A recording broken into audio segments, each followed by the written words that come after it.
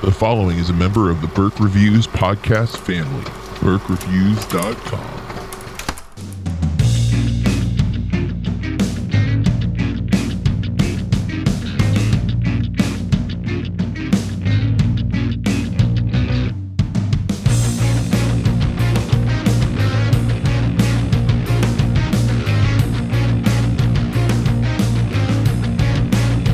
Hey everybody, welcome to Burke Reviews Movie Club. I'm John Burke, and with me, as always, Corey Starr. Hello, hello. How are you doing, Corey? Oh. I'm okay. I am the worst cat mom ever. Oh, how come? My husband has a really bad habit of not closing the closet door in the hallway. So he didn't close the closet door, and we're eating dinner, and I just hear scratch, scratch, scratch, scratch, scratch, scratch. Mabel had been locked in the hallway closet since 8:30 this morning until almost 7. She was probably just sleeping in there, though, right? That's what Bill said. She's like, she was probably sleeping. I don't care. She didn't. Okay. We hang out a lot. I have to pee a lot. I don't know how she didn't, you know what I mean? Yeah. And no access to water or food. Horrible. Well, my cat Bella does that all the time. Usually, Kathy will let her in the closet when she's getting ready. She doesn't necessarily let her in, but, she'll... She sneaks in. Well, in the past, Bella was getting really pushy about it and, would stand in front of the closet, looking at it. And Kathy would let her in. But for a while, it was her sneaking in, and then she's in there all day because we're both at work, and she's usually fine. She's probably fine. But cats are so weird. They are. They like that isolation. Me? No, I'm kidding. No, I'm not. What day did we record last week? We recorded last week? We recorded Tuesday? Wednesday, right? Or Tuesday, okay. Wednesday. Something it was like one that. of those early. It was days. early, so it's been a while. Is what I'm getting at for what we've been watching, because that's why I'm like, wait, how long ago? It's I got more movies than I realized. I'm not going to talk about each in depth, but we'll talk about several, especially some of the bad ones and a couple of the really good ones that I've seen since we last recorded. But Corey, do you know what tomorrow is? It's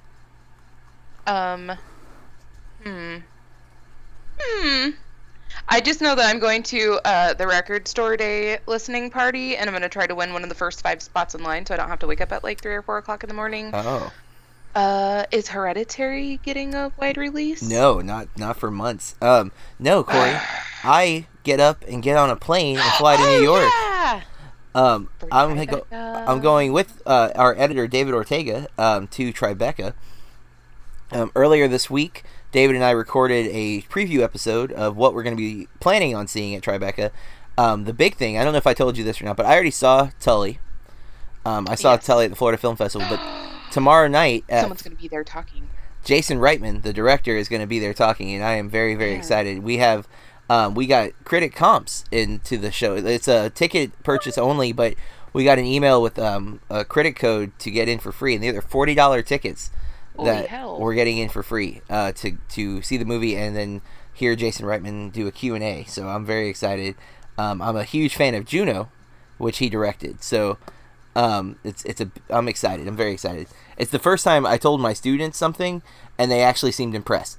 This is my 3rd film festival in the last 2 months, and they don't seem like they get it. And I was like, hey guys, you know Juno, which we watched in class last year? And they're like, yeah. I don't know Juno. Did you give them threatening eyes? Oh no, they knew it. They're like, yeah. I'm like, the director from Juno is going to be at his new movie tomorrow night that I'm going to be in the same room with him. They're like, oh wow. I'm like, okay, cool. All right. They were finally excited about that. So, I think that was maybe the first time they grasped the level of the festivals that I'm going to. Famous people are at these. People who made the movies are actually there trying to promote their movies. So, it's cool. But yeah, David and I are super stoked. We did a hour-long preview episode. We talked about, I think, 13 movies or something like that that we're planning on watching over the next 4 days. We arrive at noon tomorrow, and it's supposed to be raining. Nice. Well, it's supposed to rain till about 4 tomorrow, but then it's supposed to be cold for the next 4 days. I think the low is 38 and the high is 60 for the next 4 days. Coming from Florida weather, which has been, the low has been 50 actually, but then the high is 88. So it's Cold in the morning, really hot at night. But we're gonna be in New York for 4 days.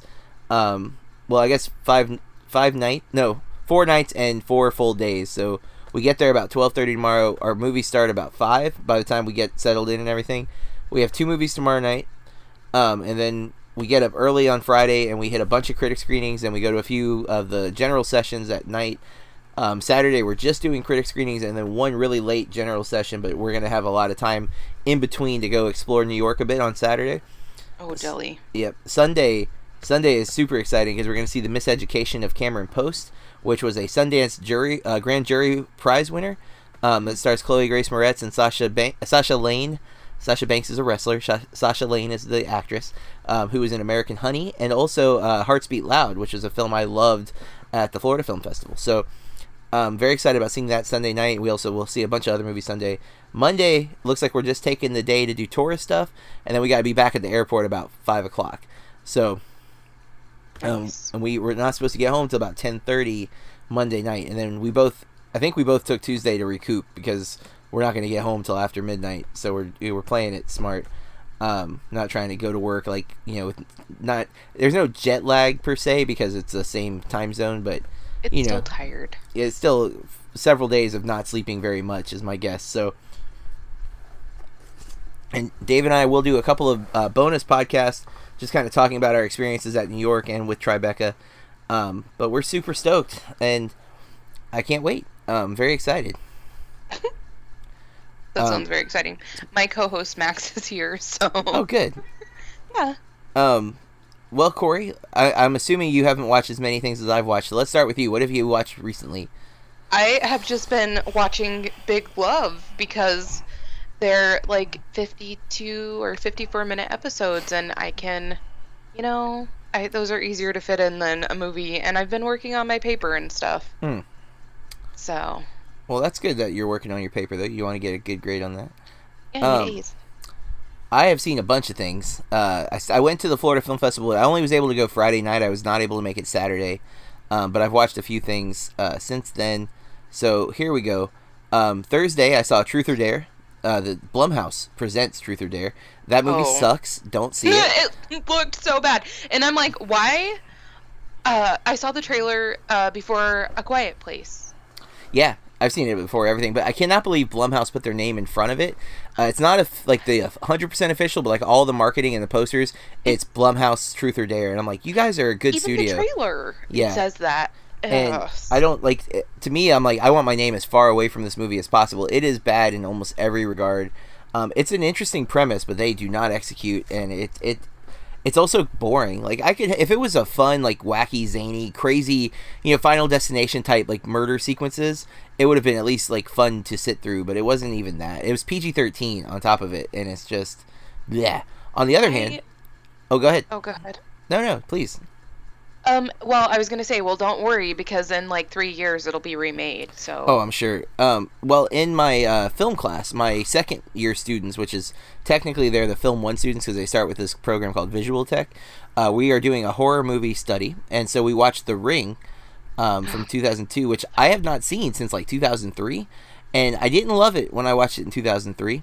I like it a whole lot more now. I really appreciated it a lot. I've become a big fan of Naomi Watts since then, so that helps.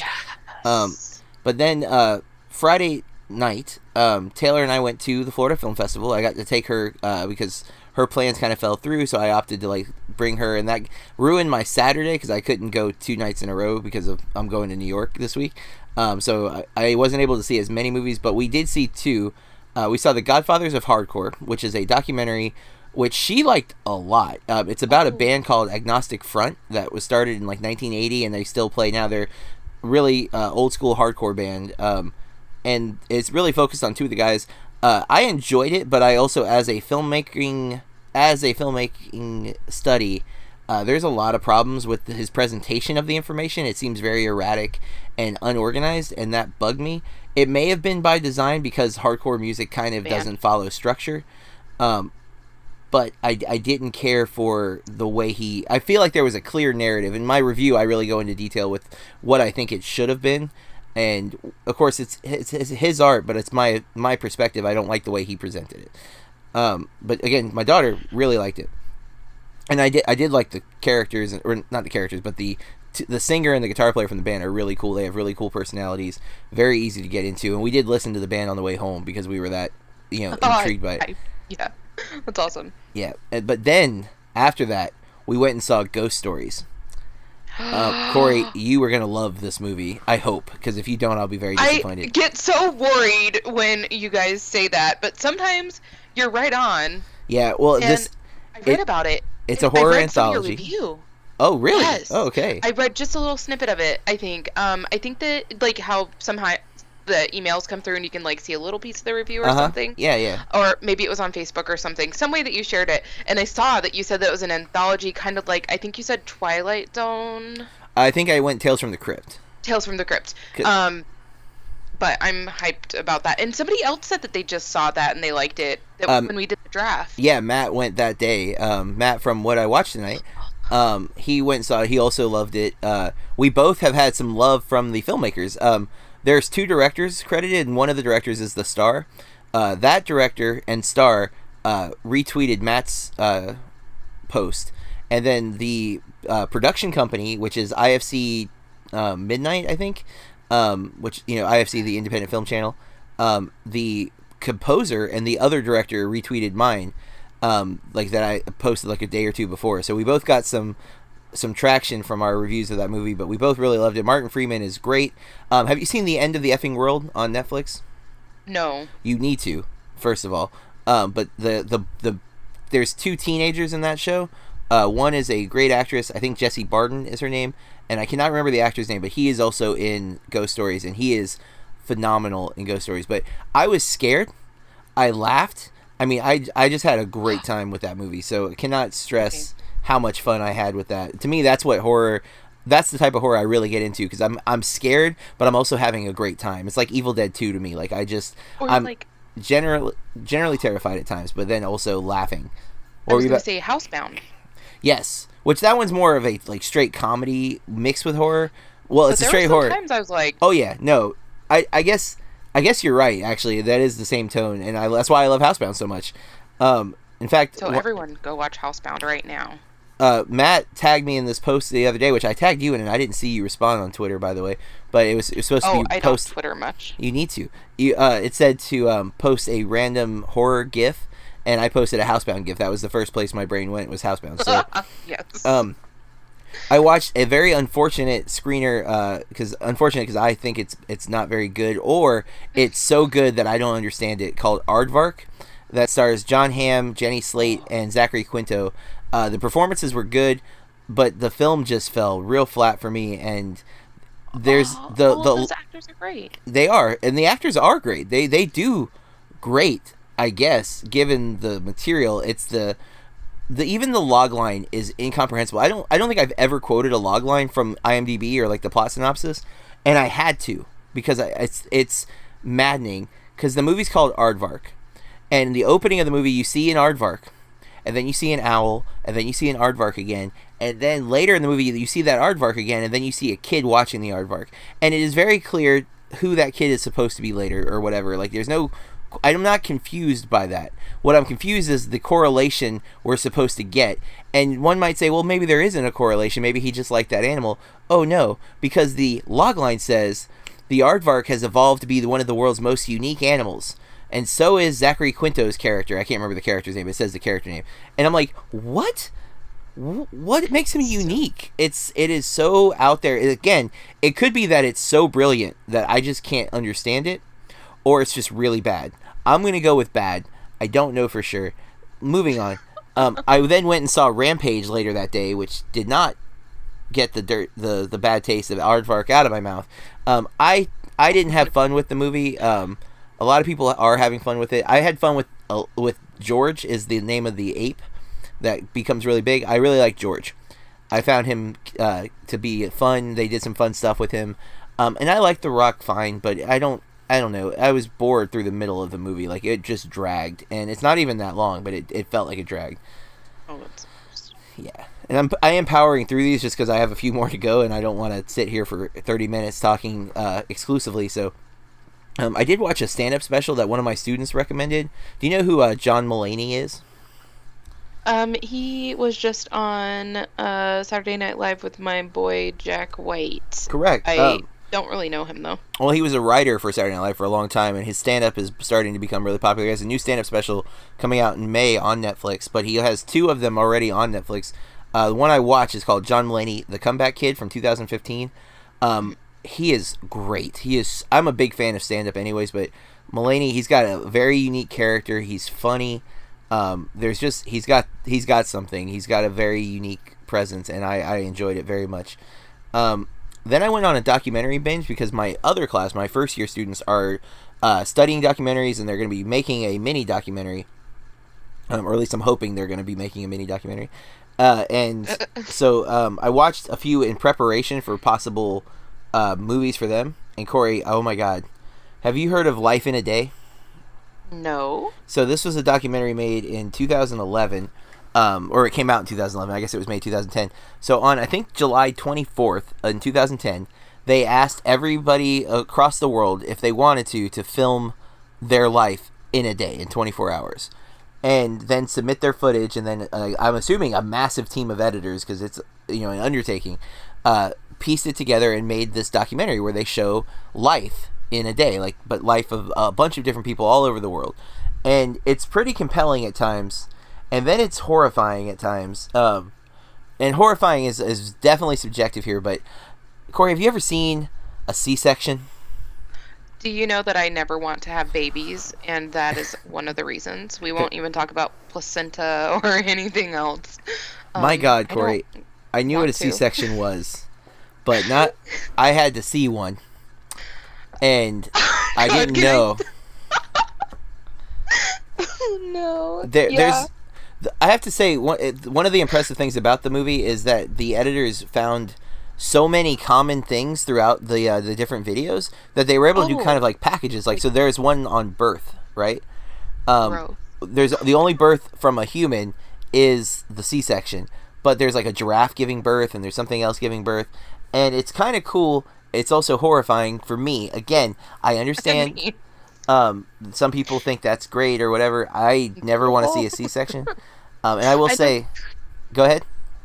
I just need to tell you that in 9th grade, or maybe it was 10th grade, I was in honors biology, and we had to watch a video of a woman giving birth. Yeah, I've seen that too. Is it the one where she the baby goes catapulting across a table? Oh, I don't know. 5 minutes, and there's you've never heard of a lady being in labor for 5 minutes. Yeah, I don't remember enough. I remember being horrified when I saw that, but I think I was in 7th or 8th grade when I had to watch that video, and it was traumatizing then.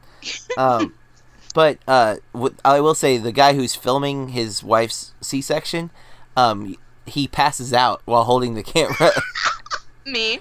And it's pretty great because you hear doctors oh my God, and hold his legs, it's. Oh my God, that's so great. Yeah, that part's pretty funny. It's a really cool documentary. I think the music is pieced together. They do a lot of natural music where they use different sounds from the videos to make a rhythm, and it's pretty cool. It's really well made, and it's actually free to watch on YouTube because it was YouTube produced, and Ridley Scott's actually one of the producers as well. So if you got an hour and a half, search Life in a Day on YouTube, and it's right there. You can watch it. Then I watched on Monday, which this is one my kids are officially watching, actually starting tomorrow. It's called Prom Night in Mississippi. You ever hear of this documentary, Corey? Is that the one where they were still having segregated proms, and only a couple years ago, right? Or maybe it was 1 year ago. It's 10 years ago. By coincidence. Yeah, it's already been 10 years since this came out. But Morgan Freeman offered to pay for this school in Mississippi's prom if they would finally, in 2007, integrate. Because they have been segregated as prom. They've been an integrated high school since 1970, but have had a black prom and a white prom every year since then. And so Morgan Freeman offered to pay for the prom if they would finally integrate, and they said no. The next year, he offered again, and they finally said yes, and that's where the documentary is. And oh man, there is some stuff in this documentary that will irritate so much. It was, I thought I told my daughter about it, but apparently I hadn't.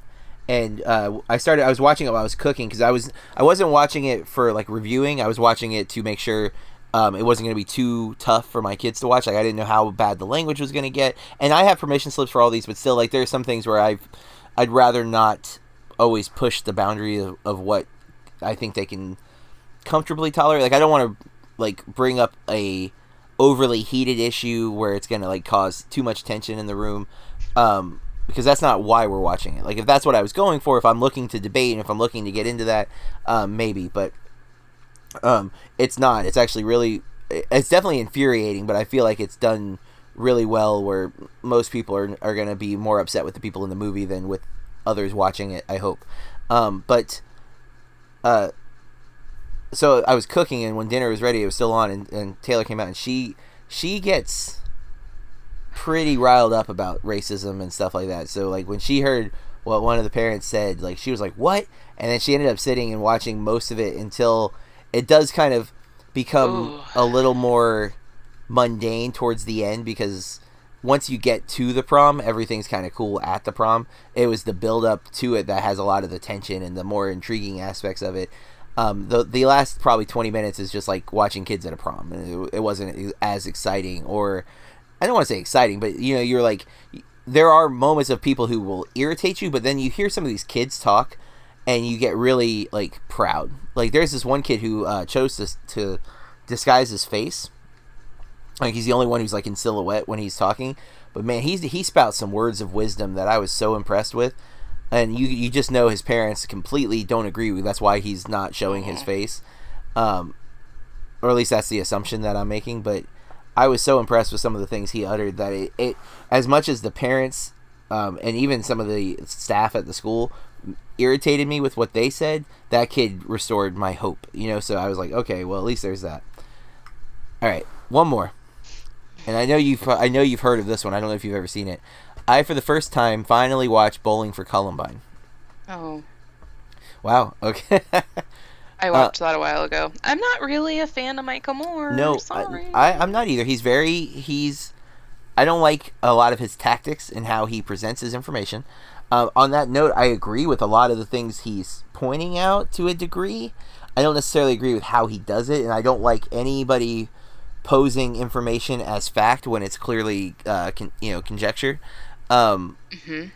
And I also don't think he needed to ambush Charlton Heston at the end of the movie. I feel like Heston is wrong, and I don't necessarily agree with a lot of the way Heston does things, but I didn't like the way he ambushed him. And there are some frustrating things about that whole ending of the movie. But I did watch it, and I didn't realize, I had forgotten that Columbine happened on 4/20, so we're like 2 days away from the 19-year anniversary of Columbine. Next year will be 20 years since it happened, and that's mind-blowing to me for two reasons. One, because I was a junior in high school when that happened, about to be a senior, which means that I've been out of high school for that freaking long, and then that we are still having a lot of the same debates that we were having in 1999 after Columbine happened. And that was the most eye-opening part, because the documentary's, I think, 2001 or 2000. It's got to be 2002 when it came out, because there's footage of the plane striking the Twin Towers, which is really exciting to see when I'm about to fly to New York. But and I'm being sarcastic if that wasn't clear. I didn't know that would be in a documentary about Columbine, so it was like, oh, thanks for reminding me. But it's compelling. There's a lot of stuff in the documentary where I was really taken in, but also quickly remembering how biased it is and how Michael Moore's style is. But it's one of the more famous documentaries, I think, that have come out. And I like parts of it. I definitely wouldn't say I don't recommend everybody watch it or anything like that, because it's definitely I think everyone should watch it, but I think you should watch it knowing that it's very skewed towards one argument. I was shocked, though, that I was expecting it to be like anti-gun, and it's really like anti-media, not anti-gun. I would even say it's like it tries to disprove that gun laws are the problem. not at first, but by the end, like when he's pointing out like Canadians have tons of guns, and so do all these other countries, and they aren't killing at the rate that we're killing with them. So it's clearly not the gun that's the issue. It's us with the guns that's the issue. So why are we so different than all the other places?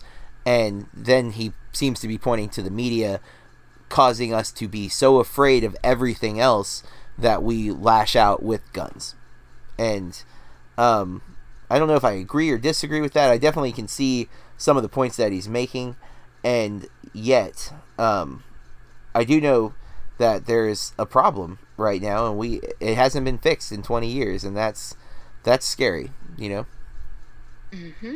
Not to mention that the most recent one is in Florida and killed more people than Columbine did. So, and I mean, you're a teacher and you Yeah. have a daughter who goes to school, Yep. you know, like, and what, I don't remember how long ago it was, and I feel like I'm going to sound ignorant because I have the worst memory ever, but do you remember when that small elementary school? yes, Sandy Hook. Yeah, and it's just, I think that was 6 or 7 years ago because my boss had just started at our school, and it really hit hard for all of us. But like she really, the fact that it was like small children really, really frustrated her. I think. not that it's right at all. No, like, but it's just like, you know, some of these kids are saying they were bullied or this or that, and it's like, that wasn't an adult. Yeah. Those were small children. the like, small children were not the ones who bullied him. He might have been bullied, but not by them.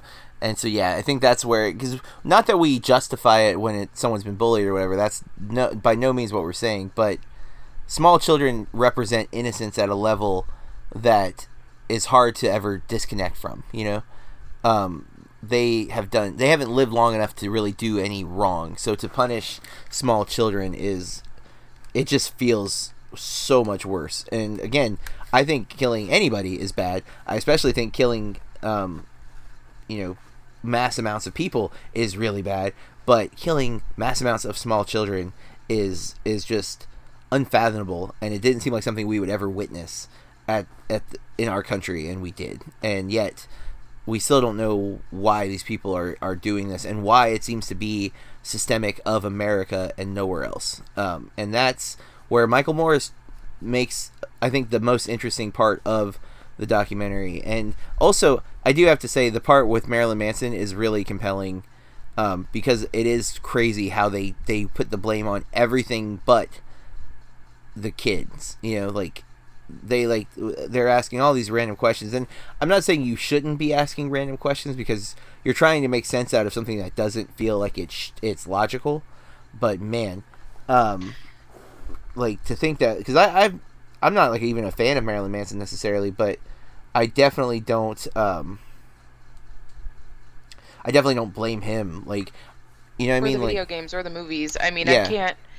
Especially because I've listened to metal music. I mean, God, I've watched some movies, man, and I've played a lot of violent video games. Like I was literally, I think 11 when Mortal Kombat came out in the arcade, and I was playing it every weekend and doing the fatalities and thinking they were awesome. But I also never ripped anybody's head off or tried to. You know what I'm saying? Like, it doesn't make you want to kill, nor does it. I don't feel like it desensitizes you.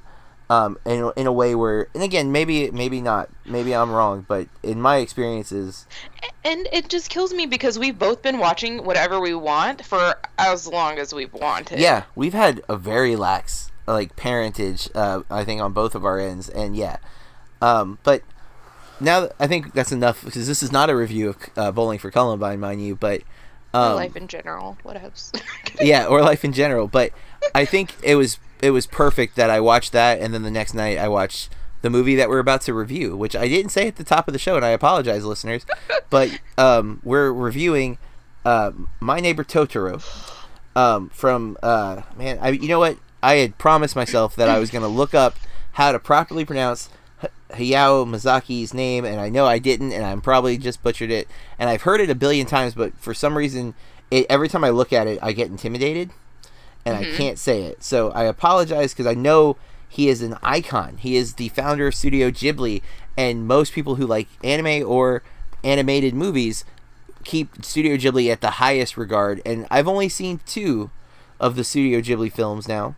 But I will say, without giving anything away about My Neighbor Totoro, I love Spirited Away so much. And it's that movie alone was enough to make me convinced how great Miyazaki is. And that's why I picked this movie for this week. We're doing 1980s movies, so we have any movie that Corey or I have not seen in the 80s we could do, and this was one of the first ones that I pulled. One, because I've already purchased them and I need to watch them, but two, because I know I need to watch more of Studio Ghibli's films, and so this one fit right in. Studio Ghibli, My Neighbor Totoro came out in 1988. It was re-released in America through Disney in 2005 with American voice actors, which is the version that we watched, which we'll talk about momentarily who's in it, because I was pretty impressed with the casting, actually.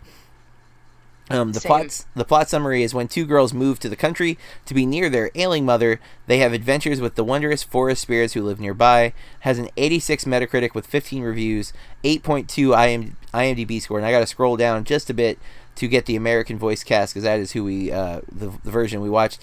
We have Dakota Fanning playing. Wait, hold on. I wrote this down so I wouldn't screw this one up, and I'm going to screw it up. What is it? Satsuki?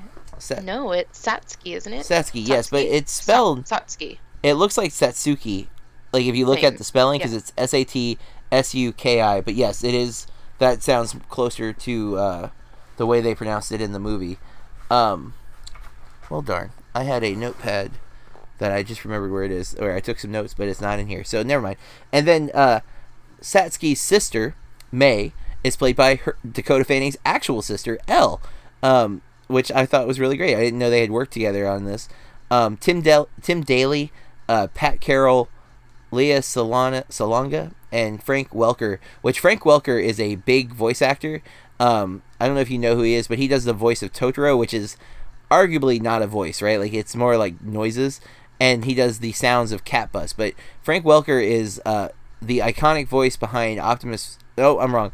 Shockwave sound... He does a lot of the Transformer voices in the movie. Sorry, I started going off. I thought he was somebody else, though. But he does a lot of voice acting.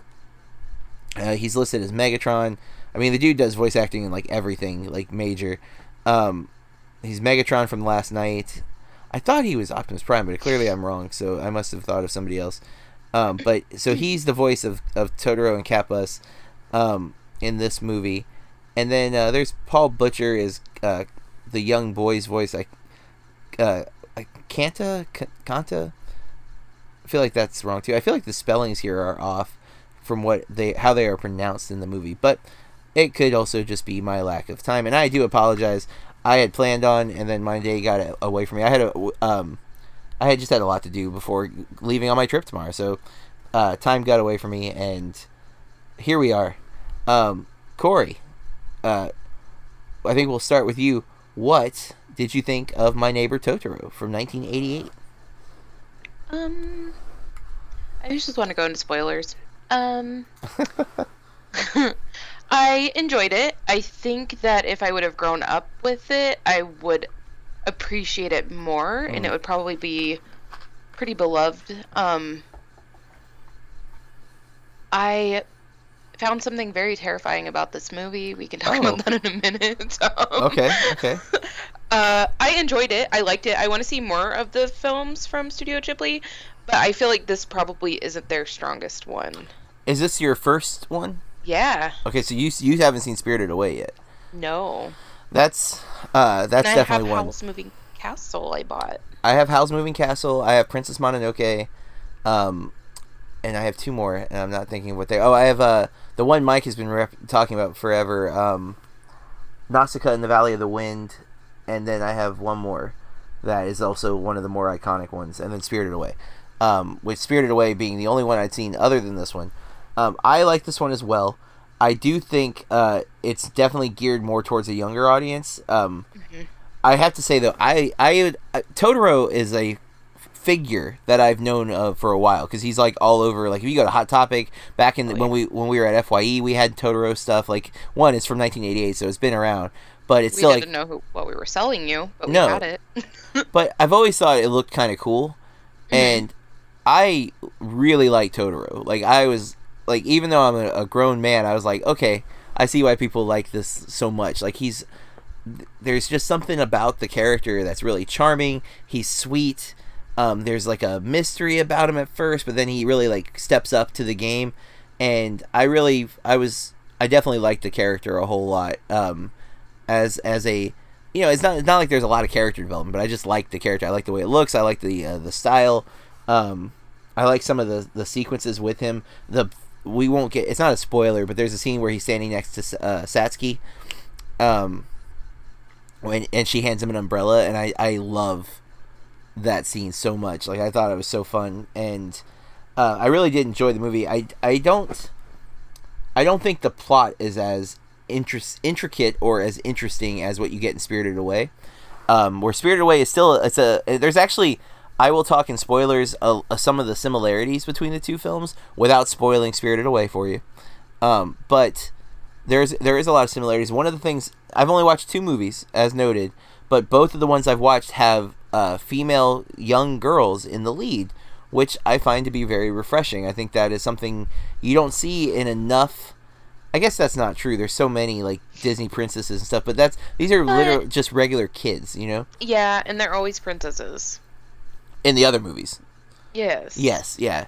They're always rich and royalty. And these kids, they don't say they're poor, but they're very clearly struggling. The dad's a professor, so in my eyes, teacher means no money.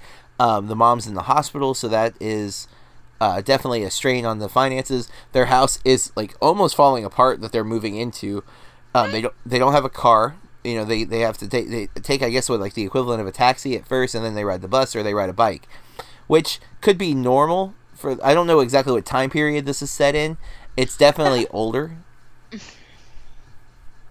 Go ahead. I was gonna say that I didn't know until I was reading on my BFF Wikipedia that apparently it takes place in 1958, but I don't remember that being said anywhere in the movie, but that doesn't mean that it wasn't said.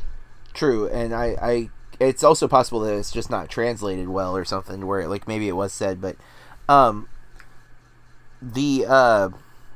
yeah, so there's a lot of love in this movie, though. There's a lot about love, and so I think the plot's simplistic because I think the target audience is definitely younger, and so that's where I feel like I think if we had watched Princess Mononoke, which I don't know what year that came out, that might be in the 90s. Spirited Away, even although it is a kid, there's a lot. I think you'll love Spirited Away because of how much you love Alice in Wonderland. There's definitely some similarities, not that he's necessarily trying to. I think there's some similarities in this movie to Alice in Wonderland too, actually, which I know that friend of the show may disagree, as I've upset people in the past by comparing Alice in Wonderland to animated movies. But to me, if there is a young girl that follows an animal into a other world, it's gonna pull Alice in Wonderland feelings to me. And there is the scene where May follows the small versions of Totoro, the nature spirits, into a tunnel of trees and winds up into Totoro's like big tree. And I know we're not in spoilers, but I don't feel like this is a spoiler per se. But that moment reminds me very much of an Alice in Wonderland type thing, Yeah, and while Totoro isn't defined as what he is, he definitely resembles a cat and a rabbit to me, like merged together. So I don't know. That's where I went with that, and that's I think where I found a lot of joy in the movie is the kids. What happened? I feel like you should text me who got upset that you compared something to Alice in Wonderland. It's been a while now, but when I first watched Coraline, it was a friend or not a friend? I would say at the time he was an acquaintance, and I mean we haven't like hung out much, so I guess saying friend would be too generous. But we have talked since he was not happy with my review of Coraline, and we are definitely cool. And I want to say friend because I'm one of those people who like jump to friend probably too fast. It's like I've met someone 3 times and I'm like friend, where realistically that's probably not enough to say friend. But I want to clarify, I'm not saying he's not my friend. I'm just saying that we've only hung out at movies like 4 times, maybe total, maybe 5. And I think 4 of those have been since the Coraline review. So we're cool, and in no way am I like talking crap or anything like that. But I do know that one of the things that he pointed out was that there's nothing in common of Coraline and Alice in Wonderland, which I still disagree with. I stand by you. I also think though that maybe he was making the assumption that I was referring to Tim Burton's Alice in Wonderland, and a lot of people confuse Coraline as a Tim Burton film because of the similar art style to Nightmare Before Christmas, which Tim Burton did not direct either, but people always think he did because it's Tim Burton's Nightmare Before Christmas. But Henry Selick directed both of those, and that's why the art style is the same. And I do know that. And my comparison was not Tim Burton's style, it was the story structure of Alice in Wonderland and Coraline, that a girl follows an animal into a hole and ends up in another world. That was my comparison. So, and that's my comparison for both this movie and Spirited Away, in fact. Slightly different for Spirited Away. It's not a hole per se, but definitely similar of a girl kind of wandering into another world on an accident. But I think that's we're both positive on the film. I think we both agree it's meant for a younger audience, though. And if we had watched it when we were kids, I could totally see being like a fanboy. Yeah. Just because of the wonder, because it's pure joy, I would say. Because even like that's what I'm saying. Like, because I watched Bowling for Columbine the day before, which was kind of, I teared up during they show security footage of Columbine High School in the movie, and that I teared up a lot during that sequence because it was just crazy to see. And then being a teacher and being a parent, it was a lot. And so watching a movie like this the next day was a really nice way to end my movies this week. I needed something joyous, you know what I mean? Yeah. So and I'm glad about that. But I think it's time to get to spoilers.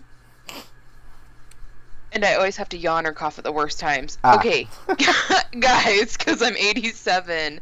I look really good for my age. Happy birthday. Thank you. We are going to spoil My Neighbor Totoro. So you can go watch it, or full speed ahead. We're going to be talking about it in great detail. You've been warned. I know you worded it like you always do, but because of the name of this movie, you're like, we're going to spoil My Neighbor Totoro. Like, we're going to take them to get, like, a mani-pedi later. And like, yeah. Come on, Totoro. Let's go get a mani-pedi together. So, that's right. You said you wanted to get to spoilers, so what do you got to talk about? I just want to say that I feel like there's no way to say this nicely. What was with the cat bus? It was just terrifying. It was terrifying. It was terrifying. Like, even as an adult, I was a little disturbed. And, like, the cat just and shows up and comes to a screeching halt, and somehow it just has random windows in its body, and it can just, lower and bring back up its flesh. And, these girls can just, sit inside of the cat's innards and, go for a ride. So, okay, I was reminded, well, I don't know if you ever watched Avatar: The Last Airbender. The cartoon that everybody hated? No, everybody loves the cartoon. Everybody hates M. Night Shyamalan's movie. Was that live action? It was so long ago. It's so bad. The cartoon is fantastic, and Aang, that's the right name. Aang is how M. Night Shyamalan pronounced it, and that people nitpicked. Although I think that would be more accurate to the cultures represented in the show, but nonetheless, Aang has a bison called Appa, who has like 6 legs and flies. And is essentially a bus, but it doesn't have, like, you're not inside of it, you ride it, like, there's a saddle, that kind of thing. And it kind of reminds me of Cat Bus in some regard, except Cat Bus was weird. Like, it's the weirdest part of this movie, to say the least. Eyes are its headlights. Yeah, well, no, it also has, did you notice that on the top of the bus there were 2 more lights? They were mice, I know. I was like, or I guess rats, I don't know. Somehow, it had a little, like, I don't know what they're called on buses or public transport, where it, like, changes for the next stop. The destination, yeah. Yeah. I don't know if there's got to be a proper name for that, but I don't know what it is. Or a cat. Yeah, well, it's not a cat. It's a cat bus, Corey. 10 legs. Actually, I think it might have had 16. I think Bill counted. Oh, wow. Oh, Bill watched this with you? Yeah, I was like, oh well, I have to watch this movie, and I really feel like you should watch it with me. And he did, and he really enjoyed it. Yeah, And it's great. he said that it exactly just like pure like being a kid and just imagination, and Yeah. totally agree. But Cat Boss was a little terrifying as a self-proclaimed cat lady. I found it absolutely terrifying. I mean, but I did find it also endearing. You know what I mean? Like when we first see it, it's really crazy. But when it helps the little girl, when it helps Satsuki find her sister May, and then it takes May and her to see their mom, I love the little interaction with it. Like, it's so kind and sweet. It kind of also does remind me of Cheshire a little bit. The look, you know, like the big smile and stuff, even though it's because it's stretched out over a butt. It's so weird. I was like, really? It's Flash just like lowering at like it's a door. Yeah, it's. I don't know why it had to be a butt. Why couldn't it have been a giant cat? I don't understand. But with a saddle. Or a cat even driving a bus. Like, it's. That would be so rad. Then it's like the busy world of Richard Scarry.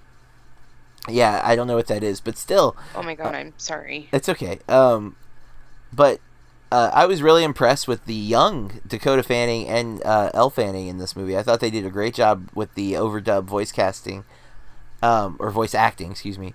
And I was, you know, since we're talking about things that creeped us out, and I know this might be just modern, old school, but the bath scene freaked me out a little bit too.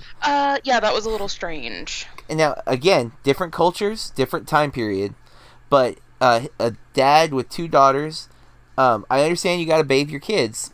I get that. You know, I bathed Taylor when she was younger, and at a certain point, I stopped. You know, she was starting to grow up. But he's sitting butt naked in the bathtub with the little girl, and I don't know if other people are that free about their junk with their daughters. I can say with absolute certainty that my daughter has never seen my junk. So that might be just my preference, but in today's world, that feels wrong. Like, to sit, like, I don't think I ever had to take a bath with her, but if I had to, I would have wore a bathing suit. You know what I'm saying? Like, again, different time, different culture. I am not totally passing judgment, but it was like, I'm like, this scene's creepy. I don't like it. Yes, and I noticed that too, and it's like right in the beginning of the movie, and you're like, what?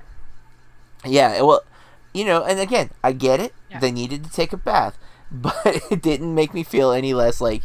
And it... Okay, what are the little fuzzy black things? 'Cause I liked those. Initially called Soot Gremlins, and then we're told they're Soot Sprites. Which I want to point out, that's one of the things they have in common with Spirited Away. Those things are in Spirited Away. I did not know what they were called, but I confirmed 100% that they are the same creatures. And the important detail, when they find the Soot Sprites initially, they're in the bathhouse, which is like a separate room in the back of the house. And a major part of Spirited Away is at a bathhouse. Now, I don't know if you know what a bathhouse is, because we do not have them here. But traditionally, and they still exist in some cultures, you'd go to, like, it's almost like a spa day. You go and, like, to a bathhouse, and you get, like, the royal treatment. You get a fancy bath, and you get, you know, like, your nails done and all that, I think. And that's a major part of Spirited Away. It's half of the setting is at this bathhouse in a spiritual world, but they are the Soot Gremlins are there too, or the Soot Sprites. So I thought that was a cool connection. I thought the bathhouse element of that kind of tied into it. And keep in mind, I think Spirited Away is 2001, or something like that. So there's a big gap between these two movies, but there's a lot of similarities. Both deal with spirits, obviously, in the sense that one's called Spirited Away, and the other one is, you know, these are nature spirits. So both deal with spirits in some capacity. Both deal with a little girl. This one's sisters. Spirited Away is a only child, but still both deal with a young girl as the lead, and both have that Alice in Wonderland kind of vibe where they wander off into a different world. Now, Spirited Away, the whole movie, she's in a different world until the end. She ends up in, like, the spirit realm. In this movie, it's temporary. They do visit it a couple of times, but they are back in the real world pretty quickly. But Yeah, sorry. We started with the soot gremlins or soot things. You like those? I do too. They're cute and kind of unclear what's going on, but you get some information about them. Mm-hmm. I thought it was kind of strange that they kept bringing up the mother was ill. I mean, you know what I mean? Like, for the younger audience, that's all that they need to know. Yeah. But they just kept talking about it, and, oh, mom's coming home. Oh, no, she's not coming home. Now she's coming home for the weekend to get used to it, and now she's not. Maybe next weekend. I don't know. And then they cried, and... Well, because they got concerned that it was worse, like that she's dying. And I think from a kid's perspective, that's how they would be talked to, right? They're not told all the information, and they weren't supposed to get that she wasn't coming home because that telegram was for her dad, but she read it, so that's what we hear the mom and the dad talking, like, I hope we didn't worry them too much. And May gets lost trying to bring her mom the corn because the granny. Oh, that's another thing they have in common. I'm assuming this is a cultural thing. That the old lady that lives next door, they're told to call her Granny. In Spirited Away, the woman who runs the bathhouse tells the girl to call her Granny. So it's a common thing. I'm guessing that it's like I wouldn't say you call all older people your granny or grandpa, but I think it's supposed to be like a title that it's like showing familiarity, like comfort, like saying someone's your granny when they're not actually your granny. It's like a respect, friendship thing. I'm interpreting it that way. Like, it's, I'm not your granny, but call me Granny because now we're going to help each other. We're going to be neighborly. It's kind of done mockingly in Spirited Away, though, because the woman is definitely not, like, this woman is very much like a grandmother. She treats them like grandkids. She's very kind to them. She tries to take care of them. That is not entirely accurate in Spirited Away, but I liked a lot about the film. The little boy whose name I am butchering, Kanata. Oh boy, I am so sorry, everybody. You know what I'm talking about, though, Corey? Cantu? Is it can't see? There's an A in the spelling on IMDb, but maybe they said something different. I wrote stuff down and I left my notepad in the other room. Says Kanta. Yeah. But I don't think that's what they said in the movie. That's what I'm saying. Like, I think it's Kanta if you're looking at IMDb. But I think they said something different in the movie. But the kid is annoying, and I'm guessing he's just really shy around girls, right? Like, he does not know how to talk to them. Because, like, he's clearly nice because he gives them the umbrella, but, like, he, like, shoves it in her face and, like, runs off. Like, he doesn't know how to communicate with girls. And it's kind of funny, but it's also, like, stop being weird. Yeah, exactly. And then he couldn't even tell his mom that he was late or something because he took them the umbrella. He didn't tell her that he gave. She's like, "How do you forget an umbrella?" And he doesn't say what he did, and it's like, well, dude, your mom would probably tell her. Yeah, and when she finds out, she seems like shocked that he did that, and I don't know. It's probably something that is always a challenge with this type of thing. Is one, this is from 1988. And it's set, like, what we've read is in the 50s, but then it's in a different culture, so there's things that we just don't know. For example, the acorns that they keep finding, right? Like, and they're so excited about the acorns. And I'm like, okay, there has to be some kind of, like, significance in Japan for acorns, because here, it's just an acorn. Like, who cares? Like, oh, you found an acorn? Good for you. But I'm like, they are emphasizing these acorns so much that it has to be relevant to something. And again, I had written it down, but I'm just gonna research this because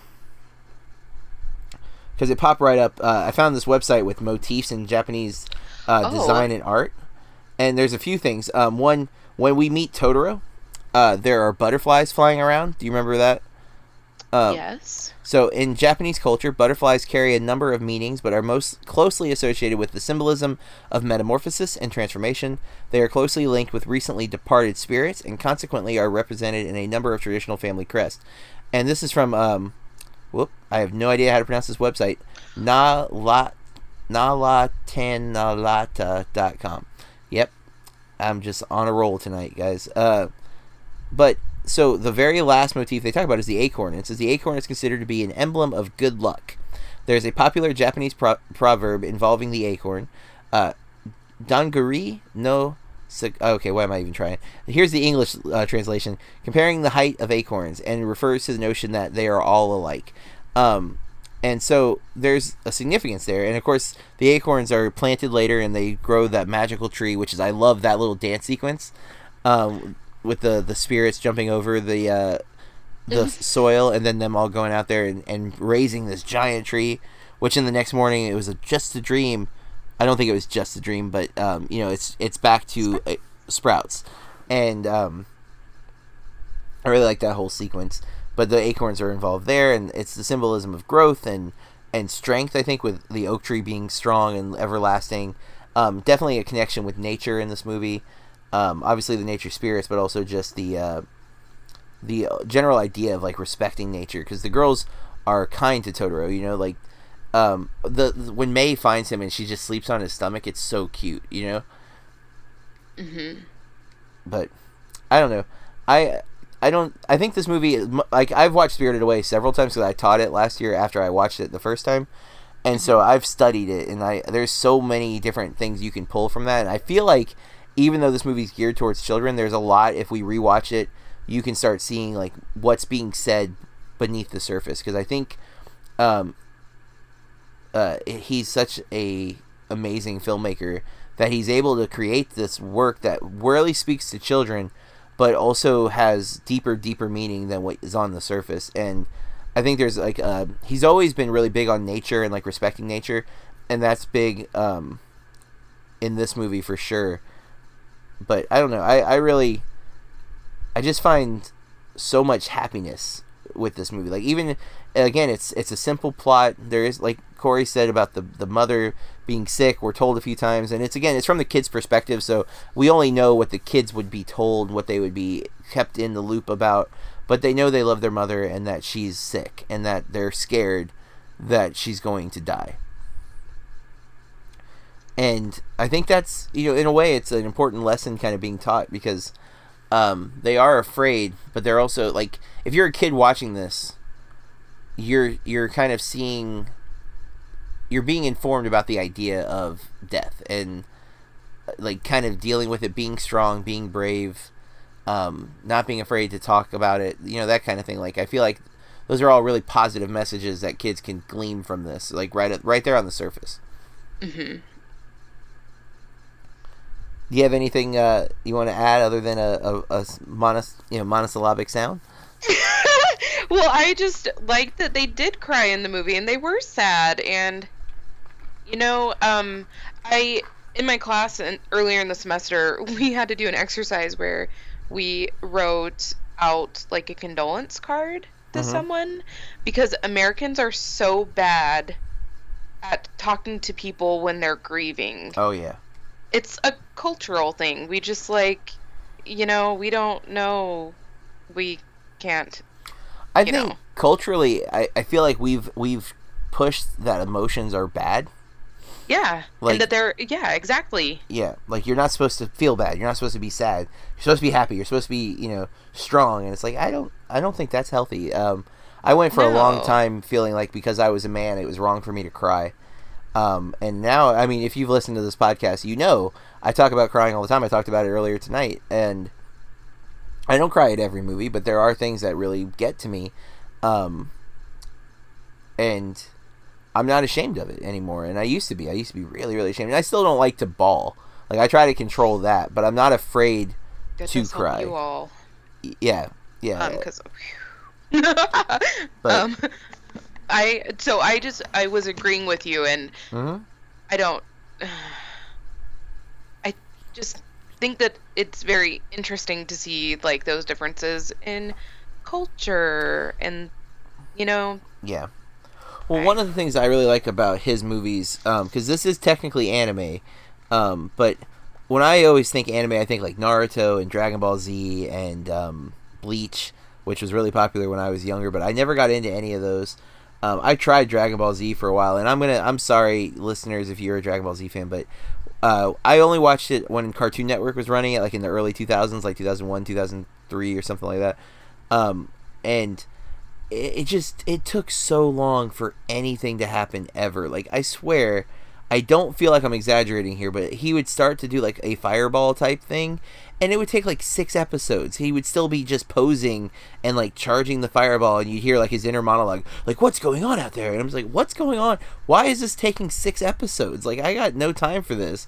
And maybe I'm wrong, maybe I am exaggerating, but that was my memory of that show, and I don't get how you can sit through something that takes that long to happen. But so this type of anime though is it's still got some weird things to it, right? Like the cat bus, and there's some weird stuff for sure in Spirited Away, but I like a lot of it. Even I like Cat Bus, even though it's weird. Like I do like it. I like Totoro a lot though. I really like the art design for Totoro.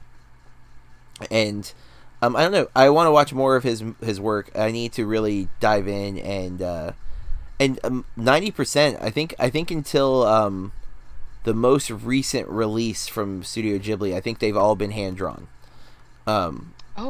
And that's it, like really really cool because that has basically been phased out of American animation.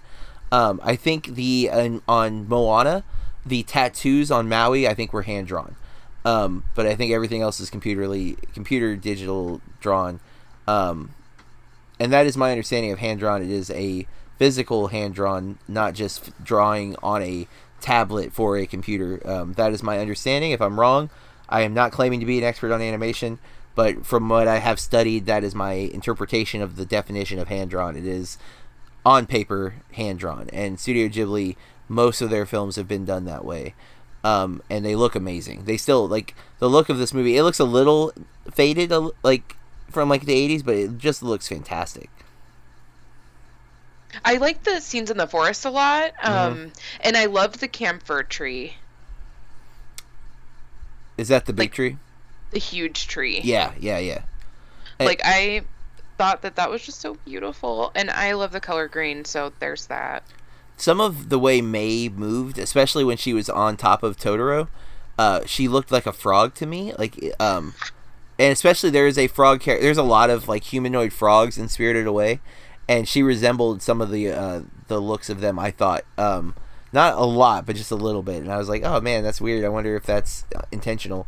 But I wonder if I would like to see more. Every year I want to go to the Ghibli Fest, and they always sell out of like the fest tickets where it's still a little pricey. It's like $60 or $65, but cheaper than paying $13 or $14 a movie ticket, and Movie Pass doesn't work for those. So, but I feel like when we watch more of these, I wonder if we're gonna find other things like that kind of piece all the movies together. Yeah, I definitely think I would say without question that he's an auteur, and he's got a very distinctive style that comes across.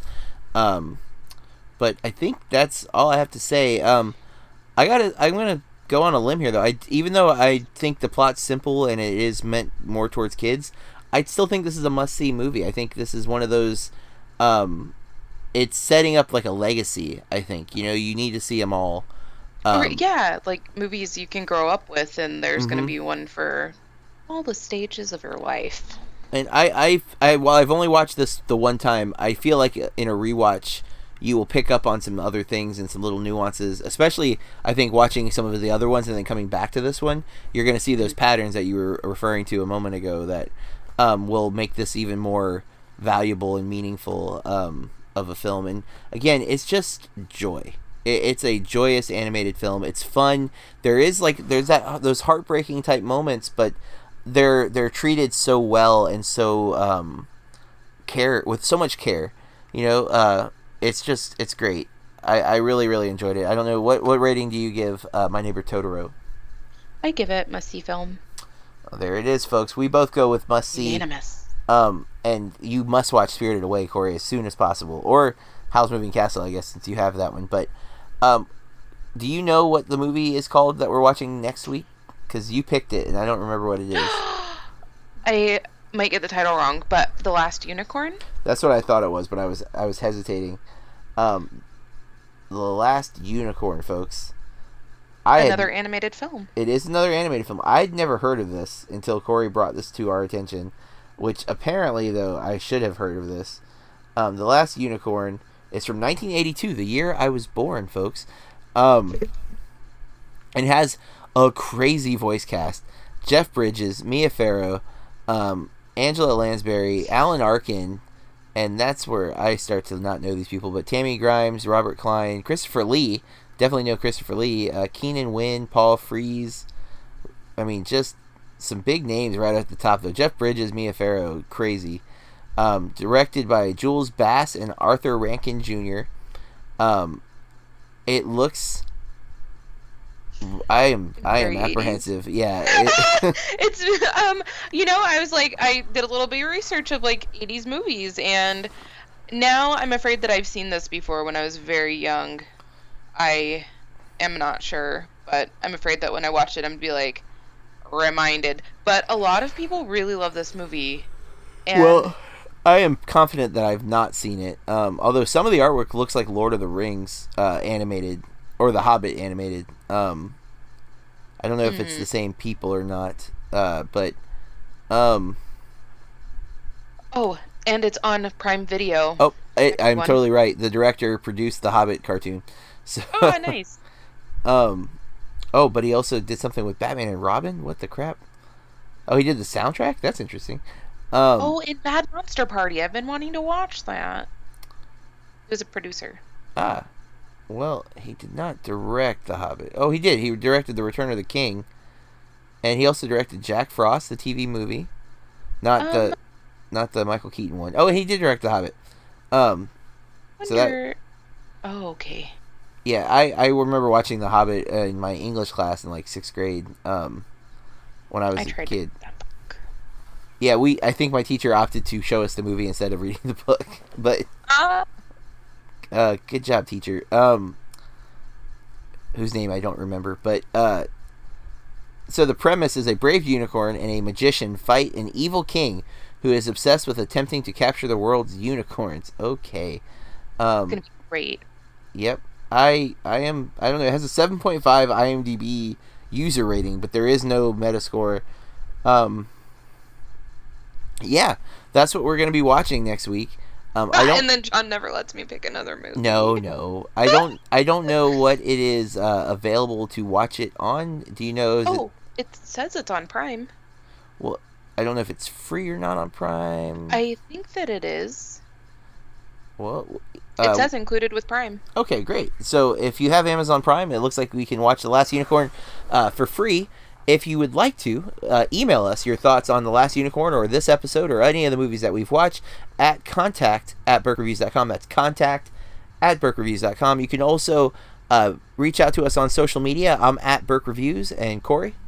At Corey R. Star, 2 R's on the end. And while I can't promise that I will take a billion pictures while I'm in New York, I will be taking pictures of myself and David at Tribeca Film Festival in New York City. I'm looking forward to hopefully meeting some New York-based critics and maybe some of the actors or directors. Hopefully going to pull in some new people for top 5 movies and get some new interviews coming up in the near future. This past Thursday, our summer movie draft episode dropped for top 5 movies. So if you haven't listened to that yet, it's a great way to find out what summer movies are going to be coming out.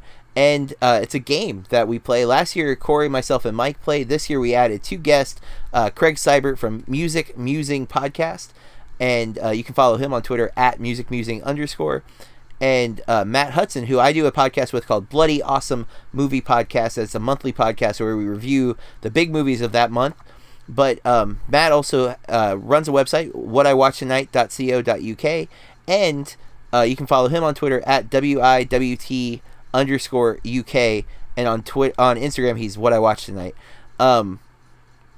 Those guys joined us. We drafted the movies, and we're going to be all summer long competing, where the winner gets to make the losers watch any movie that they've seen in their life, good or bad. Yeah, they can go, if they want to be nice and encourage us to watch something that no one has seen in the group, they can do that.